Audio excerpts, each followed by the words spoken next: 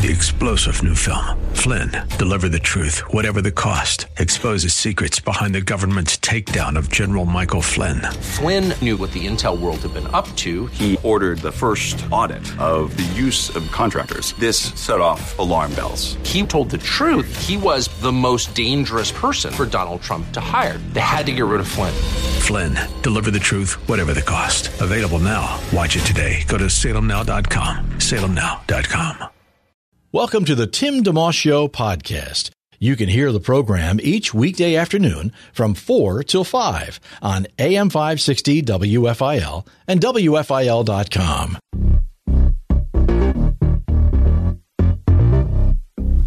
AM 560, WFIL.com on the app. You're listening to the Tim DeMoss Show. Thank you for tuning in. Some sun, some clouds, definitely some humidity, a lot of it. My sweat has sweat. It's gross. 80 for the high, some clouds, low 68 tonight. Tomorrow, kind of cloudy, some sun at times. Might get a shower and a high of 90. Phillies 4-3 over Milwaukee last night. Another win for the Fightins. That's 4 in a row for them. They've moved into second place. It also helps that Miami lost and slipped right below the Phils, and the Braves even lost. So the Phils are 9.5 games out of first place, and we'll see how far this can go. Kyle Schwarber, 26 home run on the year. He did that in the bottom of the first, like he has done so many times.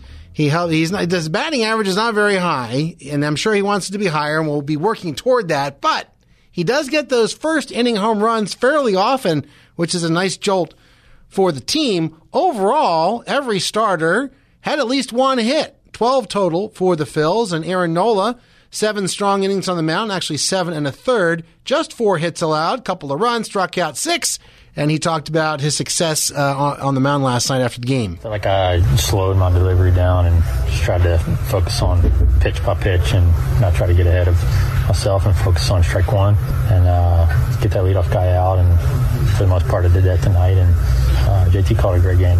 See, Victoria, that's how this show is successful, because we focus on one interview at a time, right? Right. He's one pitch at a time. We're one element at a time. How are you today? Good. I guess the life's motto is just one thing at a time, whether it's baseball, hosting a show. If you're Greek, which I know you are, yes, I eat one thing at a time, like green beans first, then a salad, then the potatoes, whatever it is. I tend to eat one item at a time. Have you noticed that? I do that. I've been made fun of for that. I remember my grandfather, who's the best, I miss him, said one time he was making fun of me. He goes, I like to mix it. Think about it. Like, is it all just piling on top in your stomach, like one food after the other? He's like, why don't you mix it? Like, he would like eat different things. So he would. They would all... I didn't even notice that about myself, but a cousin of mine who's Greek said, no, you got to eat one thing only, then finish it, then move to... I just think I do. People go around. Yeah. I don't do that. I tend to just want to finish. I think it's the accomplishment in me. Like, I want to... I kind of do that too, but now I always think about the eating multiple things. Yeah. Well, either or is good. It's all good. And so by the way, Aaron, no, of course, it's gross out. And, I went outside this morning just to empty the car of a couple of things, and I'm like, I'm sweating already. It's so gross. It really is gross. Well, if you're a pitcher like Aaron Nola. And from Louisiana, like a Louisiana boy. And like one of our guests is coming, Aaron Nola. I didn't realize. That's right. Remember? That's right. He's used to that southern Louisiana heat, I'm sure. Well, he talks about, he talked about what it's like as a pitcher. Does that heat help? I like it. I get a better grip on the baseball, and it's easier for me to dry off rather than to get hot. So I've always liked it. I've always liked to rosin my hand and rub my hand in the dirt. So it feels like I get a little bit better grip. That's Aaron Nola, the Phillies starting pitcher who won last night. Audio courtesy of NBC Sports Phillies YouTube page. So rather than, I guess, the rosin, which is sticky stuff, he likes just good old-fashioned sweat and dirt. Wouldn't you think it'd be slippery, though? I don't get, what does he mean that I have a better grip? Because, I guess, on the ball itself, sweat but dirt. No, sweat and dirt mixed. It's like a little bit of a thing. So, all right. So there you go. They play again this evening, 6:40. Christopher Sanchez on the mound for the Phils. Top Phillies prospect Andrew Painter, by the way, not going to be joining the Phillies anytime soon. He's only 20, and he's in the minors, but he's been making a rapid ascent. But he had an injury, and he's going to need Tommy John surgery officially. So in case folks are wondering, might they call him up? Because just last year, in 3 levels of the minors, he struck out 155 batters in 103 innings, which is nuts, and only walked 25. But there's time, one day at a time, 20 years old, and needs to get the surgery done to hopefully come back strong from that and have a long and productive Phillies career. Also pretty cool in baseball if you're a fan. Something happened last night that hasn't happened since 1894. It was an offensive barrage of runs being scored. 12 teams scoring double-digit runs. I started looking through the scores, looking for the Phillies one, and then I'm noticing all these big scores. First, the Braves got beat 16-13. So the Braves losing is good because it helps the Phillies gain ground. Arizona won that. But then the Cubs won 17-3, like a football score. And then something that really jumped off, which has never happened before, there were 3 games, San Francisco, Cincinnati, Mets, Chicago White Sox, and Kansas City, Detroit. All were 11-10. That's never happened before. And then there were other games, like couple of 10-3 games, a 10-1 game. And in fact, San Diego had a runner on second base in the 9th inning of a 9-1 win. And if they'd gotten that run home, they would have become the 13th team with double-digit runs. That would have tied the all-time record. But still, a lot of offense, a lot of runs scored. It's kind of one of those proofs that you never know what's going to happen in baseball. It's one of the reasons I think I love baseball the most of all the sports is just because of the unpredictability of it. Tomorrow, Women's World Cup kicks in. No pun intended. Yeah. You know, the Women's World Cup is a newer thing. Some folks may not realize that, but the Women's World Cup started in 1991, if I'm not mistaken. The Men's World Cup's been around for I'll take your word for it. Since the 50s or 50s, I think.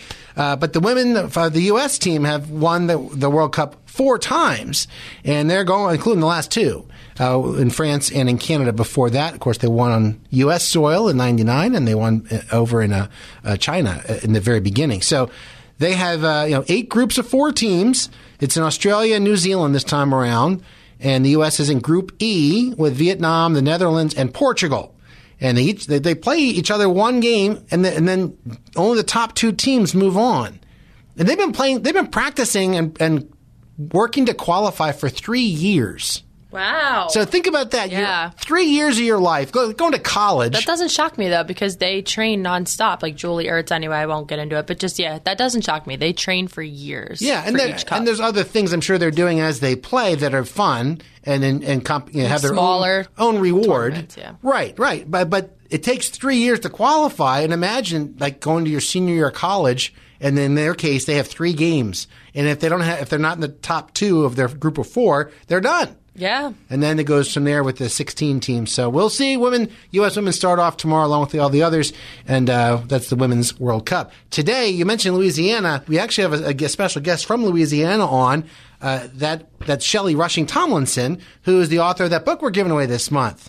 Seizing the Good Life, Discover Peace and Joy Through the Study of John's Gospel. So get yourself ready to hear Shellie as she and I chat. And we also have, and you can enter to win that, by the way, at WFIL.com. And also, Dr. Robert Jeffress is going to join us even before that from Pathway to Victory. He's senior pastor at First Baptist Church in Dallas, and he's coming to that Monday, September 11th event that WFIL is co-hosting with our sister station, Philadelphia's AM 990, The Answer. Looking forward to that very much. It's the event itself is a Faith and Freedom Summit, a conversation about the government's impact on our freedom of religion. So Dr. Jeffress is going to hop on and chat a little bit about that topic to kind of prime the pump and get folks ready for that event. You can grab tickets at WFIL.com. You're listening to the Tim DeMoss Show, AM 560, WFIL.com, and on the WFIL app.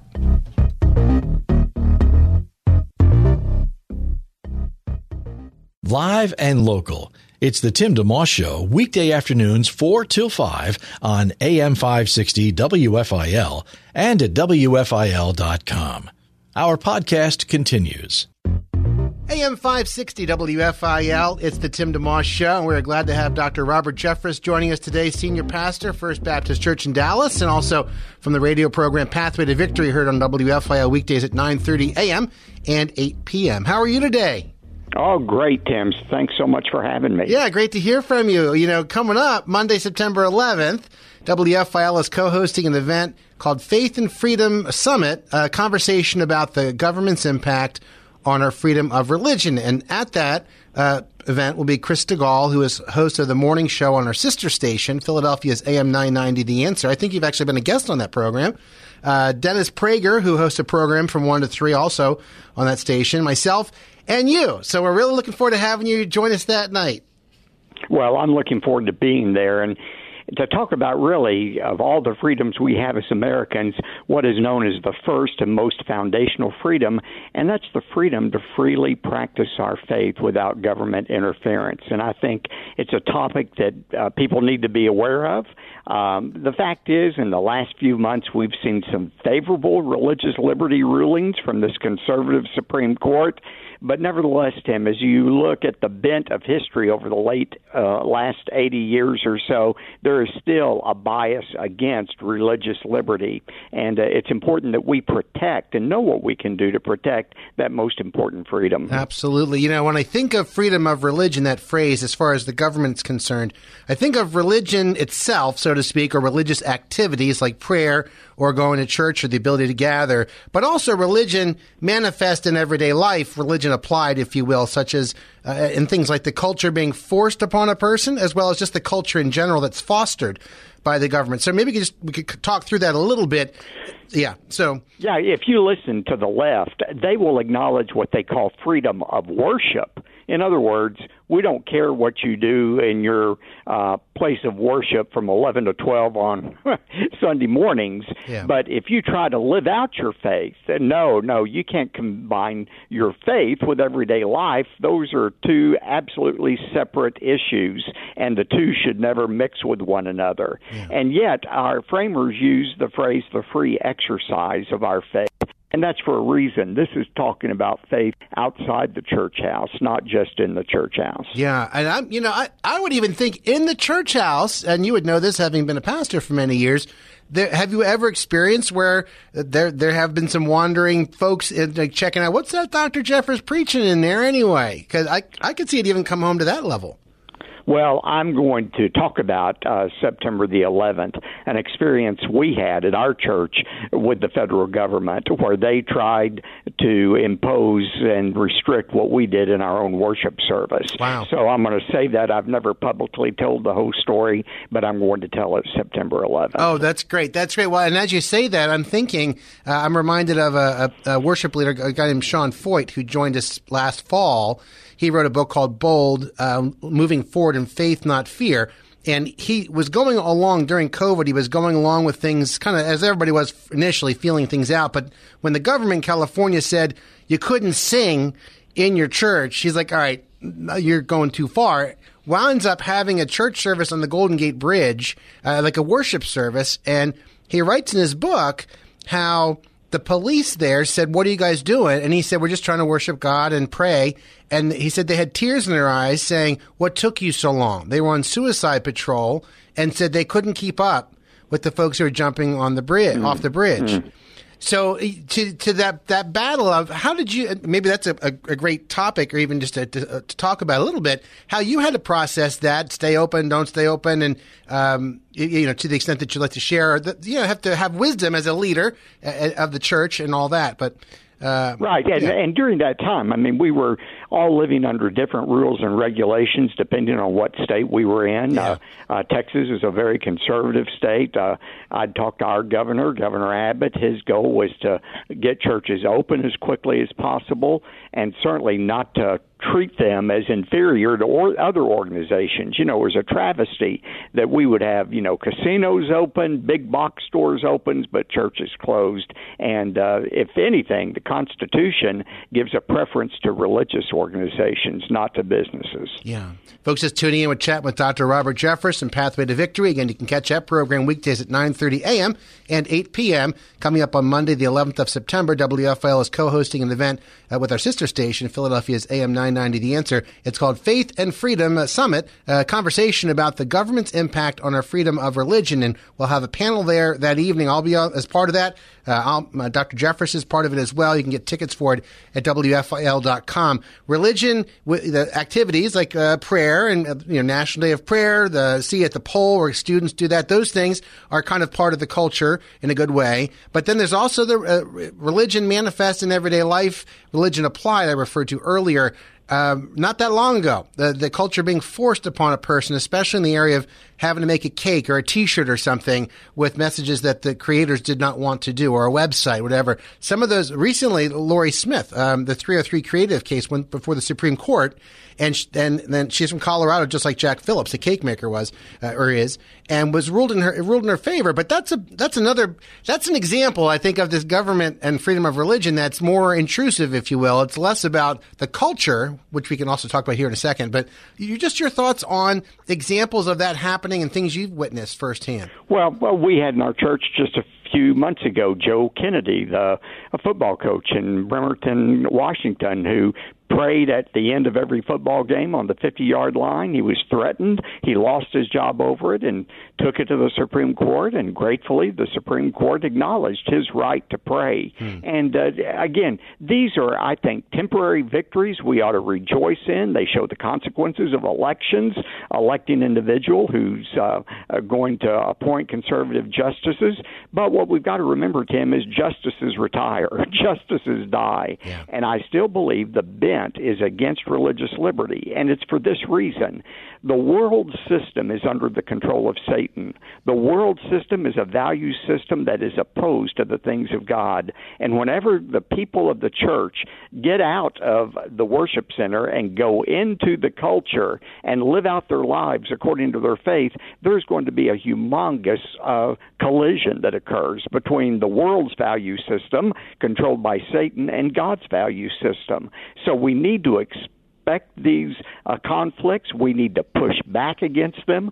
You know, in 2 Thessalonians 2, the Holy Spirit is called the restrainer of evil. He is restraining the Antichrist right now. But one day, the Holy Spirit's going to be taken out of the world as Christians are taken out of the world at the rapture. But right now, the way the Holy Spirit restrains evil is the Holy Spirit in Christians who are pushing back against evil. We cannot give up. We cannot become weary in well-doing. We are supposed to be antithetical to the culture. You know, Jesus told us to be salt, and salt is great. It's a preservative, but salt in the salt shaker is no good. To be effective, it's got to get out of the shaker and penetrate the meat. Yeah, for sure. Dr. Robert Jeffress, our guest today, the Tim DeMoss Show on WFIL in Philadelphia. What do you think a pastor's role is with, and again, this may vary from congregation to congregation or area to area or even state to state. You mentioned Texas being more conservative. It might be easier to, maybe not. But just what a pastor should say, perhaps from the pulpit, not just that things are tough or morals are decaying, but even getting, very specifically into topics: homosexuality, same-sex marriage, pro-life abortion, woke ideology, LGBT, all of those things. I think I know the answer to this, but I'm curious what your take is on it. Well, I think we look in Acts 5 at the example of Peter and John, who were told not to preach in the name of Jesus, and their conclusion was very simple: we must obey God rather than man. And I think for every pastor, we are not free to preach our own opinions. We shouldn't be preaching our own opinions, but when it comes to the inerrant, inspired Word of God, we need to be bold, and we need to push back against any attempt to muzzle us for what we believe. And I think it's that clear preaching of God's Word that is absolutely necessary in today's darkening and decaying culture. It's a great clarification that you're taking your lead from God's Word rather than what's being discussed and then going to God's Word to talk about it. You can do that also, but really leading with God's Word, whether things in the culture are one way or another, is the way to go.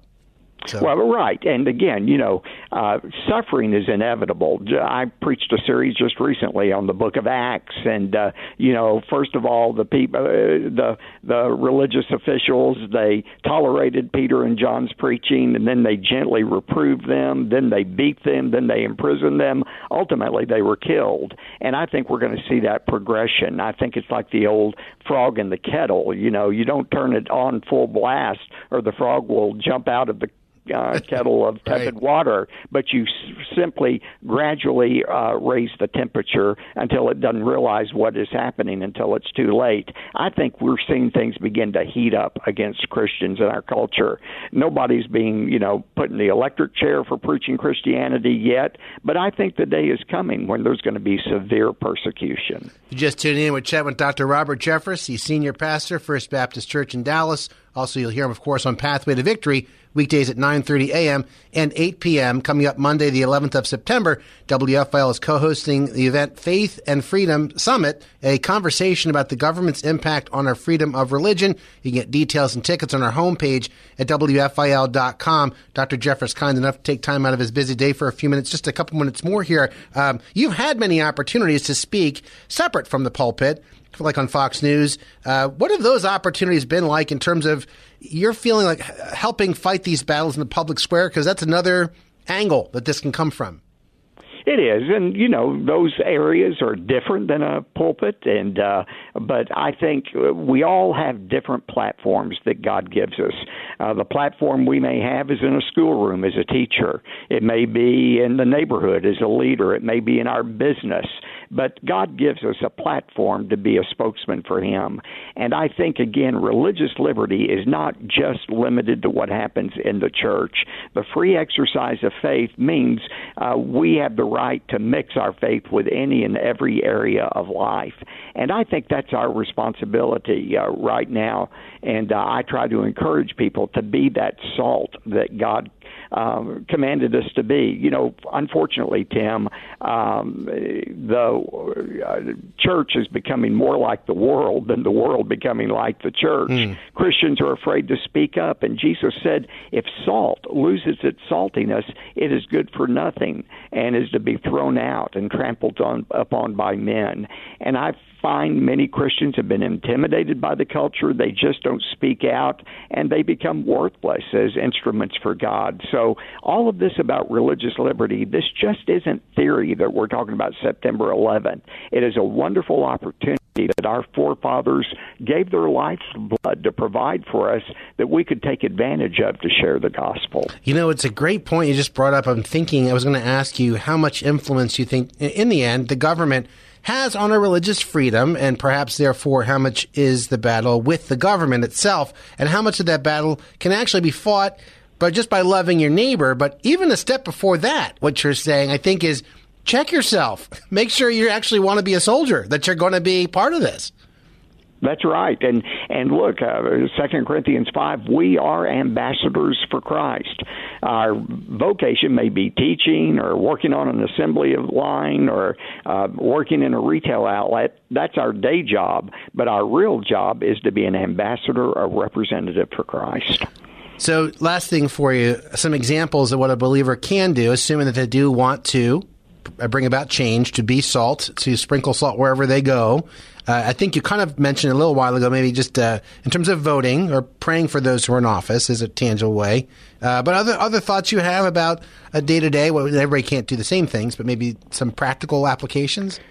Well, and again, I think it's just more than praying for those who are in government. Paul said to pray for all those who are in authority. The reason he only mentioned praying was that's all you could do in Paul's day. You didn't get to vote for the emperor. Yes. But today, God has given us the privilege of selecting our leaders, John Jay said. And every time we vote, we're either voting for righteousness or unrighteousness. And although this may not be the number one concern of America as a whole for Christians, we ought to be voting for those leaders who support religious liberty and without any apology stand for the First Amendment. So, I do think Christians need to be proactive in choosing leaders who are committed to religious liberty. But I think we need to not only speak out ourselves in the workplace, we need to encourage our kids, especially if they're in a public school, to be missionaries. Somebody once said you send your children as a missionary or they become a mission field. And, I'm grateful that my daughters really went to school with a sense of sharing their faith. One time my daughter was in the first grade passing out water bottles that had the eternal life verse on it, and she got told she couldn't do that. And I had her in my office, and I called the principal and kindly but firmly told him why he was wrong constitutionally. And she saw her dad fight for her religious liberty, and she still, as a 30-year-old, talks about that experience. That's great. I was going to, it did occur to me that the education part, I mentioned CU at the poll earlier, where students gather around their respective flagpoles, generally speaking, and pray for their school. And that's a student initiative, and they carry it out. It's not adults doing it, so that's part of the thing. Just, you might be like, am I allowed to pray at school? Am I allowed to do this? What can I? There is some work involved, perhaps, in understanding what you can and can't do. I don't know if you have a way, or not that there's one hub for that, but have you found to just the fact that you knew that to encourage your daughter and help step in? Where do you get that sort of info? Well, in today's world, you can Google information real easily, but the Liberty Institute, Kelly Shackelford's organization, Alliance Defending Freedom, we've also worked with. You can go to their website, and you can find out exactly what is allowed in schools right now, and the liberties are extensive that we have. Now, a lot of administrators are ignorant about that, or they don't want the hassle of being sued by the Freedom from Religion Foundation, but we can't let that be our concern. We need to fight for our rights as Americans and Christians. Yeah, amen. In a loving way, of course, not obnoxious, but there's just such a thing as being loving and firm at the same time. So, yeah. A velvet-covered brick, I like to say. That's right, yeah. That's right.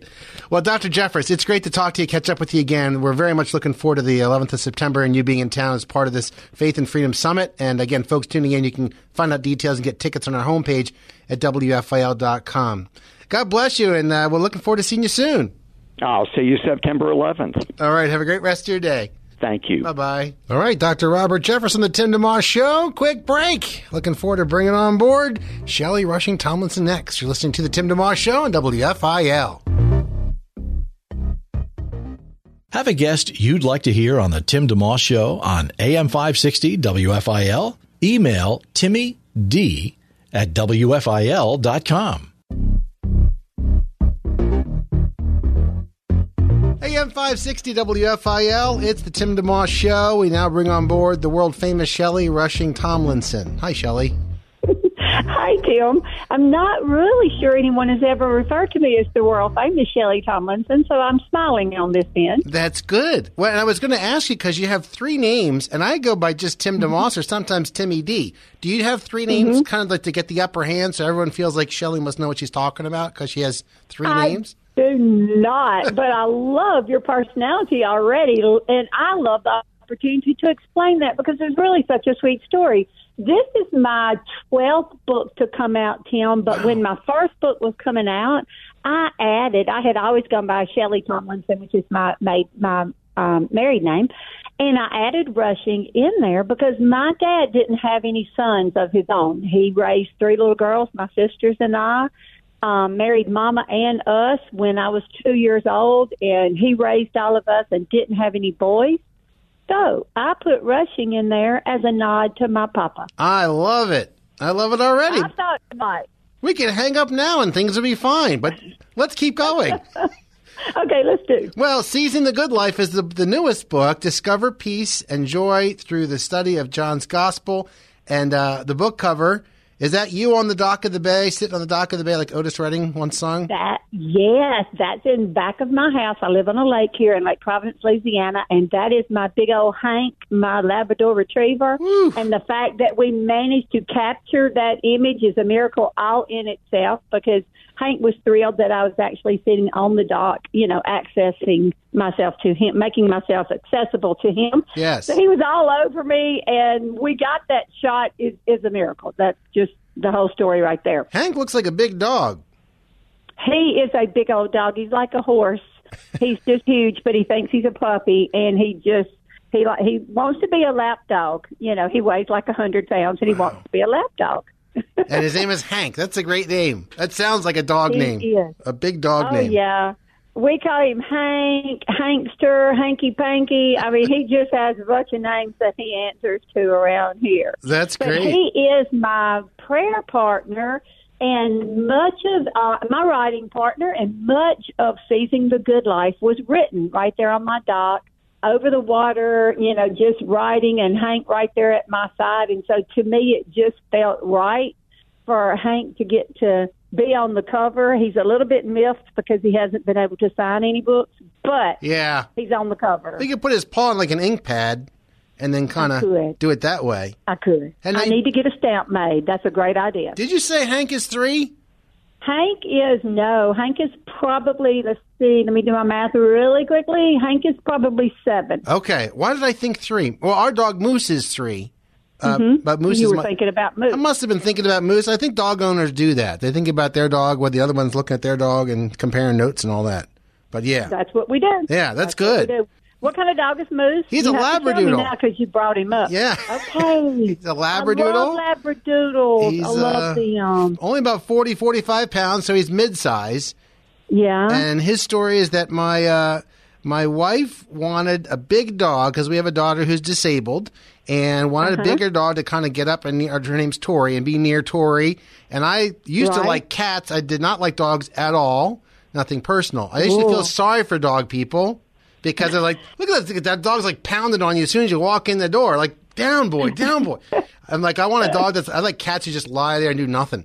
But Moose is an answer to prayer because he's like, size-wise, he's in between and he's very relaxed. He'll bark, but he's mostly quiet. He got the memo. He said, I think to stay here and to ingratiate myself with Tim, I should dial it down a notch. That's what he thought. I love scrunching his noggin. So, and he loves it too. I do. I love that. I love the imagery there. Yeah. Well, and I love the way the book is laid out. 21 chapters corresponding to the Gospels of John's 21 chapters, each with 3 sections. Dear John, dear reader, dear Jesus. I like the layout. It's very organized. So that's a good feeling walking in like to a clean room or something. Okay, now you're going to be like one of my new best friends to call it organized when most people, they laughingly say that's unique, because it's different than most Bible studies. And I did that intentionally. I wanted you to be able to just sit with and absorb a chapter. You don't have to read all the way through, or if that's your pace, go for it. But I wanted, for me, it's not how much of the Bible we get through, it's how much of God's Word gets into us. Yeah. So I wanted to slow down and help my readers, really get the message of John. So I did that where I had 3 sections in each chapter. And that first one, Tim, where I write, Dear John, I write him a letter at the first of every chapter. It's just because I spent so much time in John's Gospel, that I've read so many of his words that I just decided to write back to John to open each one and with a little bit of storytelling. Now, it's not anything intended to be a seance or anything like that. That's not biblical. Right. It's just me, just kind of talking to John a little bit about what's going on in our world and, the differences there with his, and just helping people see that, when Jesus broke into John's world, it was startling and it was transformative. And we can liken that to when Jesus comes into ours and we come to faith in Christ. It's a whole new ballgame. So then the second section is Dear Reader, and that's where we unpack the biblical part of each chapter, what we need to learn and understand and what John can offer us in that chapter.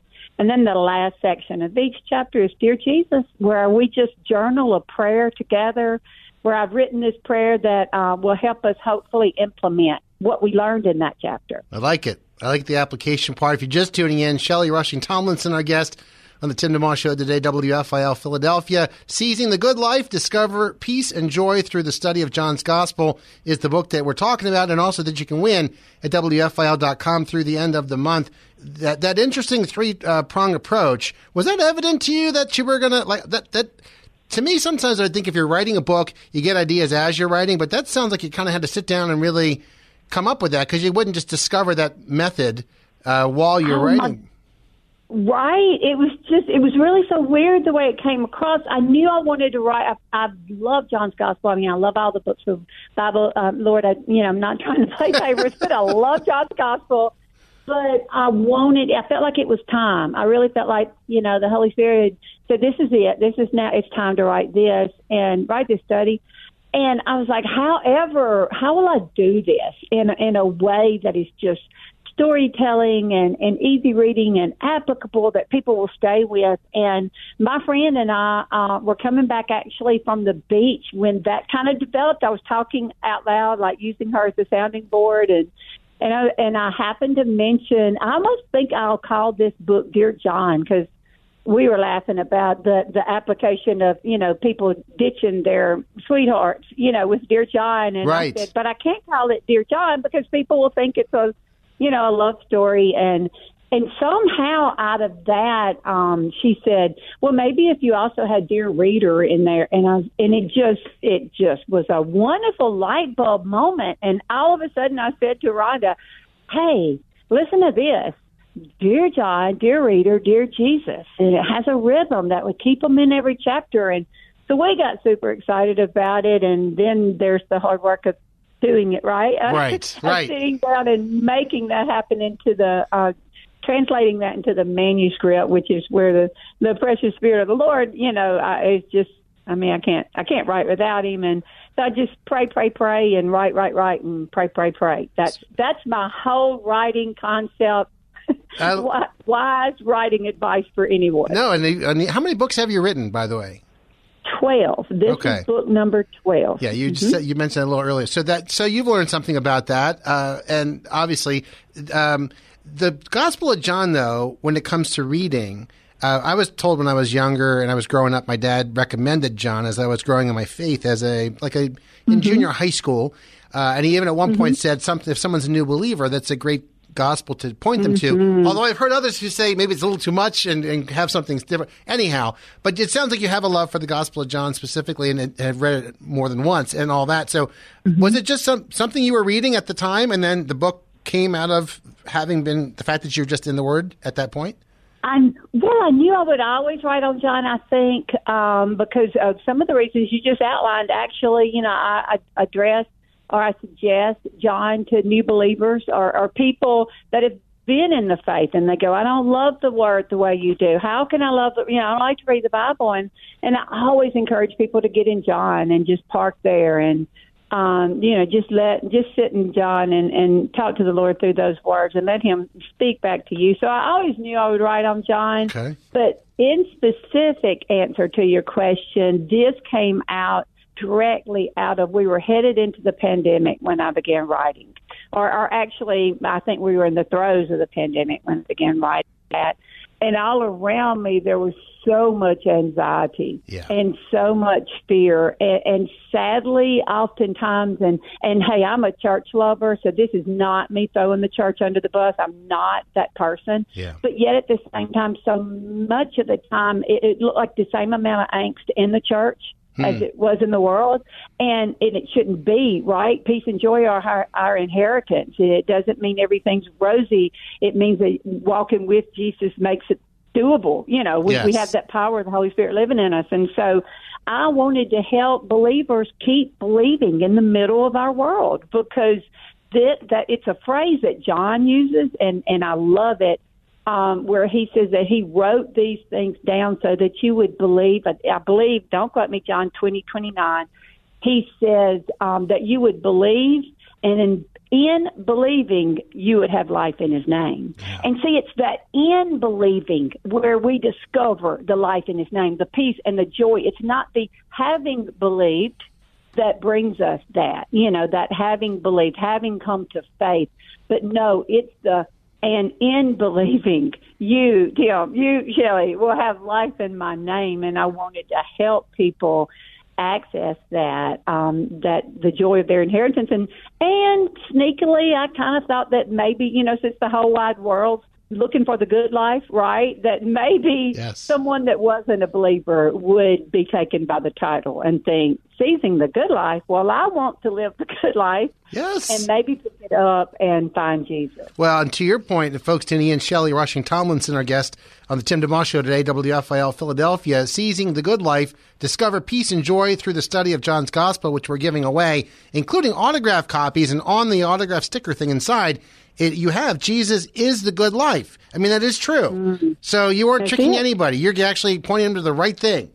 And you know that. Yes, that's it. I'm saying, the good life is not the house and the cars and the perfect children, those things don't exist, right? Yeah.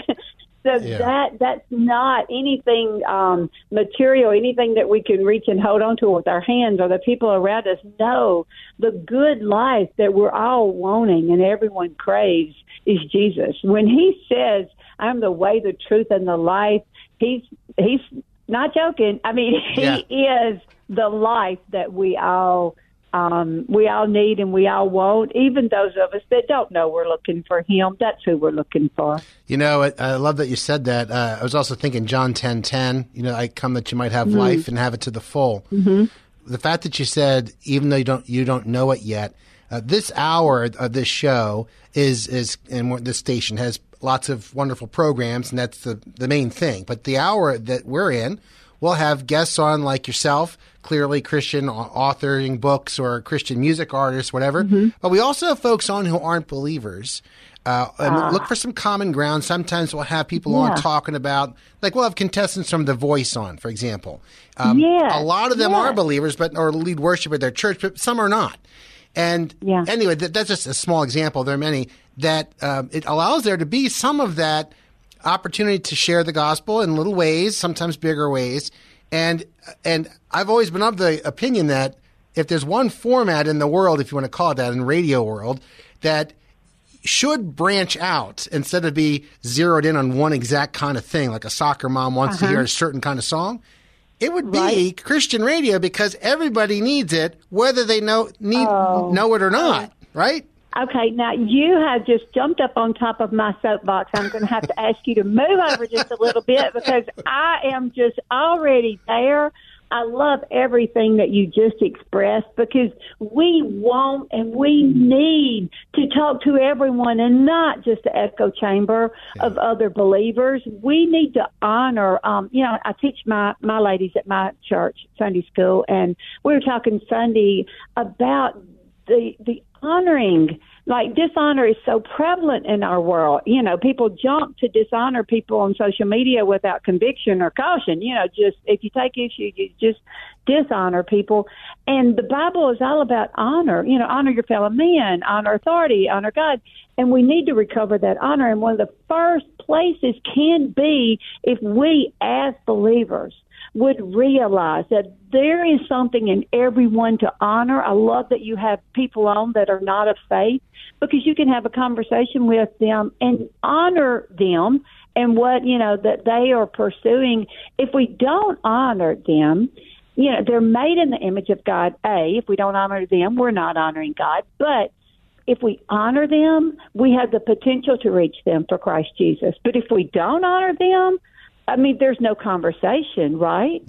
Yeah, that's well said. I say, and it's funny you say that they're made in God's image. It's true. I think of that a lot in different ways. But I think that the commonality, whenever I share the gospel with someone, I try to think about the fact, like, if I didn't have the Bible to use, because some people don't refer to it as the truth, how would I have a conversation? How could I appeal to, in a general way, but clear way, maybe point to the fact that there is a God, such as, your heart's beating right now. You can't stop it or start it. You could do something drastic to stop it, but you can't pause it and then accelerate it. And that's your lifeblood. Good. So just something like that, like, maybe I'm not as in control of myself as I realize.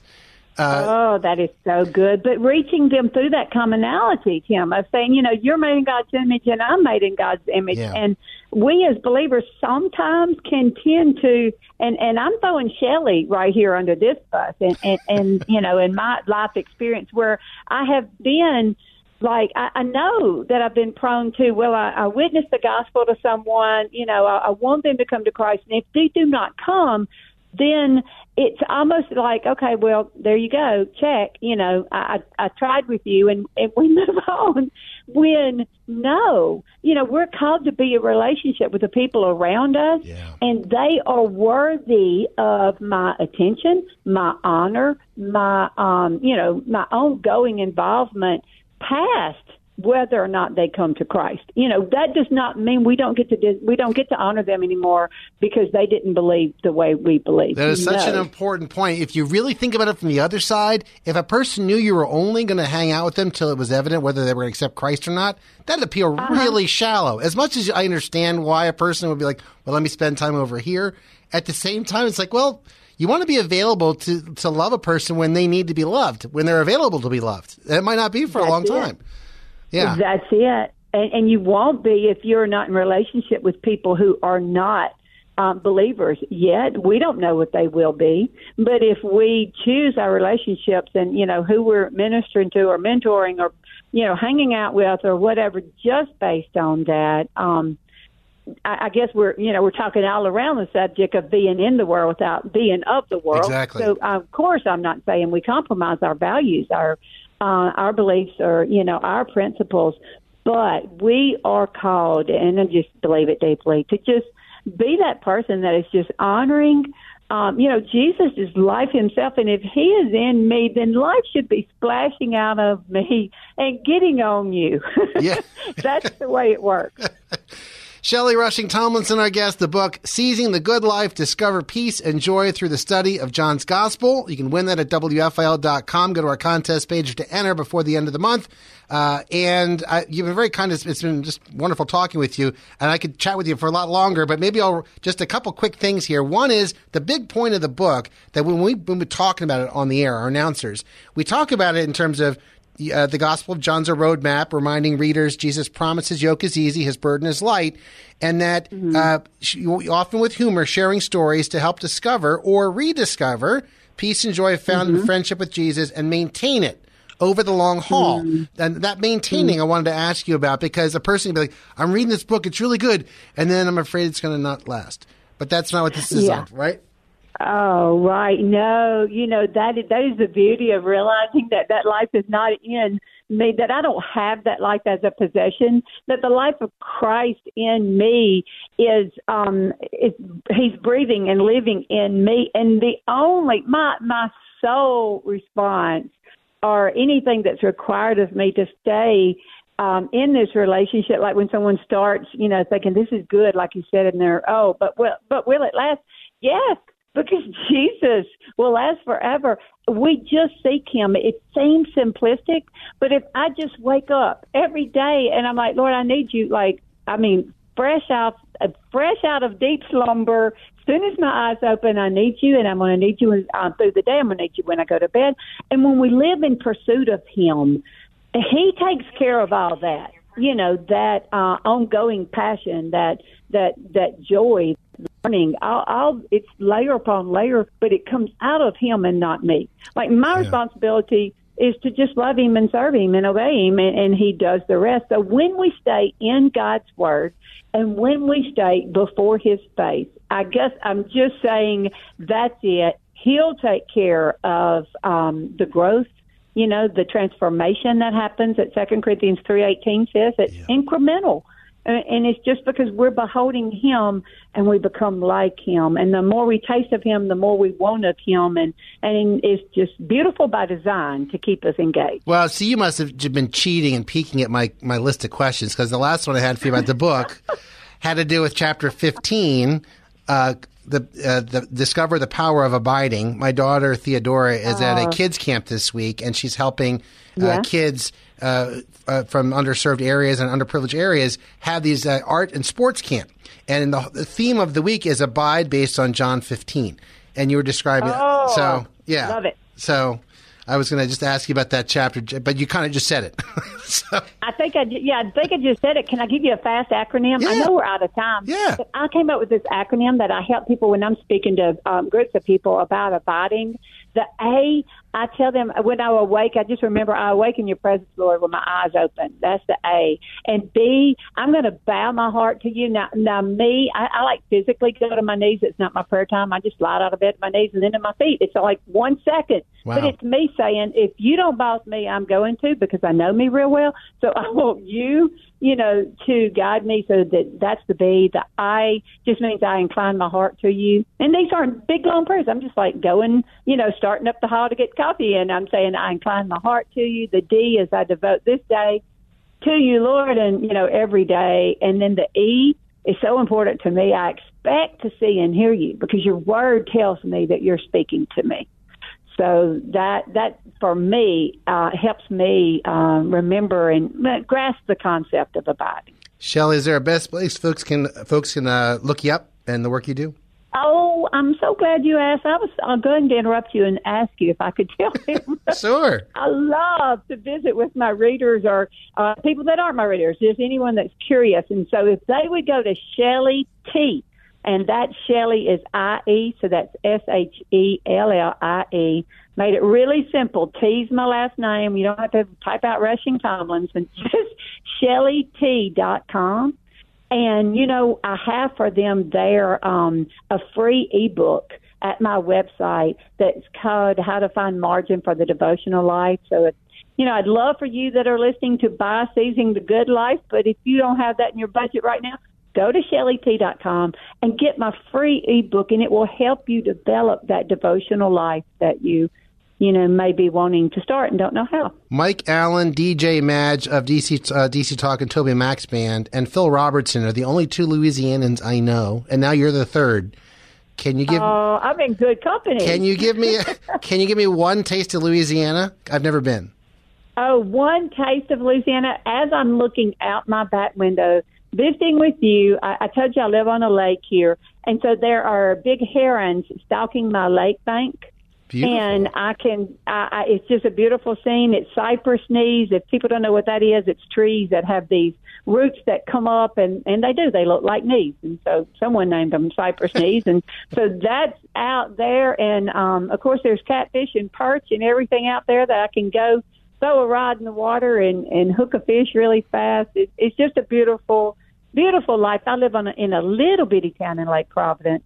And I get to travel and speak and meet people. So I think I have the best of both worlds because I get to do all that and then come home to little bitty Lake Providence. And if I'm traveling and making a pit stop in Louisiana, what am I getting at the airport? Am I getting a bowl of something? Well, don't get gumbo at the airport. I mean, come to Shellie's house. Okay. Gumbo, okay. I'll make you real gumbo, Tim, because if you get gumbo at the airport, you're just going to be shortchanged. You're not going to like it. But, well, compared to yours, of course, but I'm just saying. Yes. Yeah, but it's going to be prepackaged. So, what we're famous for are, of course, our gumbos and, our seafood and our Cajun cooking. And, we love all that. Crawfish, a big old crawfish bowl, and you throw some potatoes and some corn in there with the crawfish, and it's good eating. I'm getting really hungry right now. Thank you. You're welcome. If you ever come by, I really would cook you some gumbo. I bet you would. Shellie, thank you for your time, and God bless you. Hopefully you get a chance to catch up again. Thank you. It's been a pleasure. You take care, and God bless. All right, Shellie Rushing Tomlinson on the Tim DeMar Show on WFIL, author of Seizing the Good Life. Salem, our parent company's book of the month for July. Enter to win at WFIL.com. And while you're there, enter to win Dr. Michael Youssef's latest book, Hope for This Present Crisis. Leading the way with Dr. Youssef is WFIL's Ministry of the Month for July, coming up here at 5:30. Also, a quick reminder, if you own a business, WFIL would love to help you grow that business. Many ways we can do that. Our sales manager, Carol, ready to chat with you at 215-805-0075, 215-805-0075. Alice DeBeg, Truth for Life, coming up in just a couple moments. WFIL, have a wonderful evening, and thanks for listening. Thanks for listening to the Tim DeMoss Show podcast. Feel free to tune in to the full show each weekday afternoon from 4 till 5 on AM 560 WFIL and at WFIL.com. 3-star General Michael J. Flynn, head of the Pentagon Intelligence Agency, knew all the government's dirty secrets. He was one of the most respected generals in the military. Flynn knew what the intel world had been up to. He understood its funding. He ordered the first audit of the use of contractors. This set off alarm bells. The explosive new documentary, Flynn, Deliver the Truth, Whatever the Cost, uncovers the facts behind this scandal. Flynn told the truth. He was the most dangerous person for Donald Trump to hire. I find out the worst enemy that I'm going to face in my life is right here in America. They took my assessment and they wanted me to change it. And I was like, I'm not changing it. They had to get rid of Flynn. With in-depth interviews, archival footage, and never-before-seen personal records of the man behind the headlines. I just felt like I was drowning. Flynn, deliver the truth, whatever the cost. Available now. Watch it today. Go to salemnow.com. salemnow.com.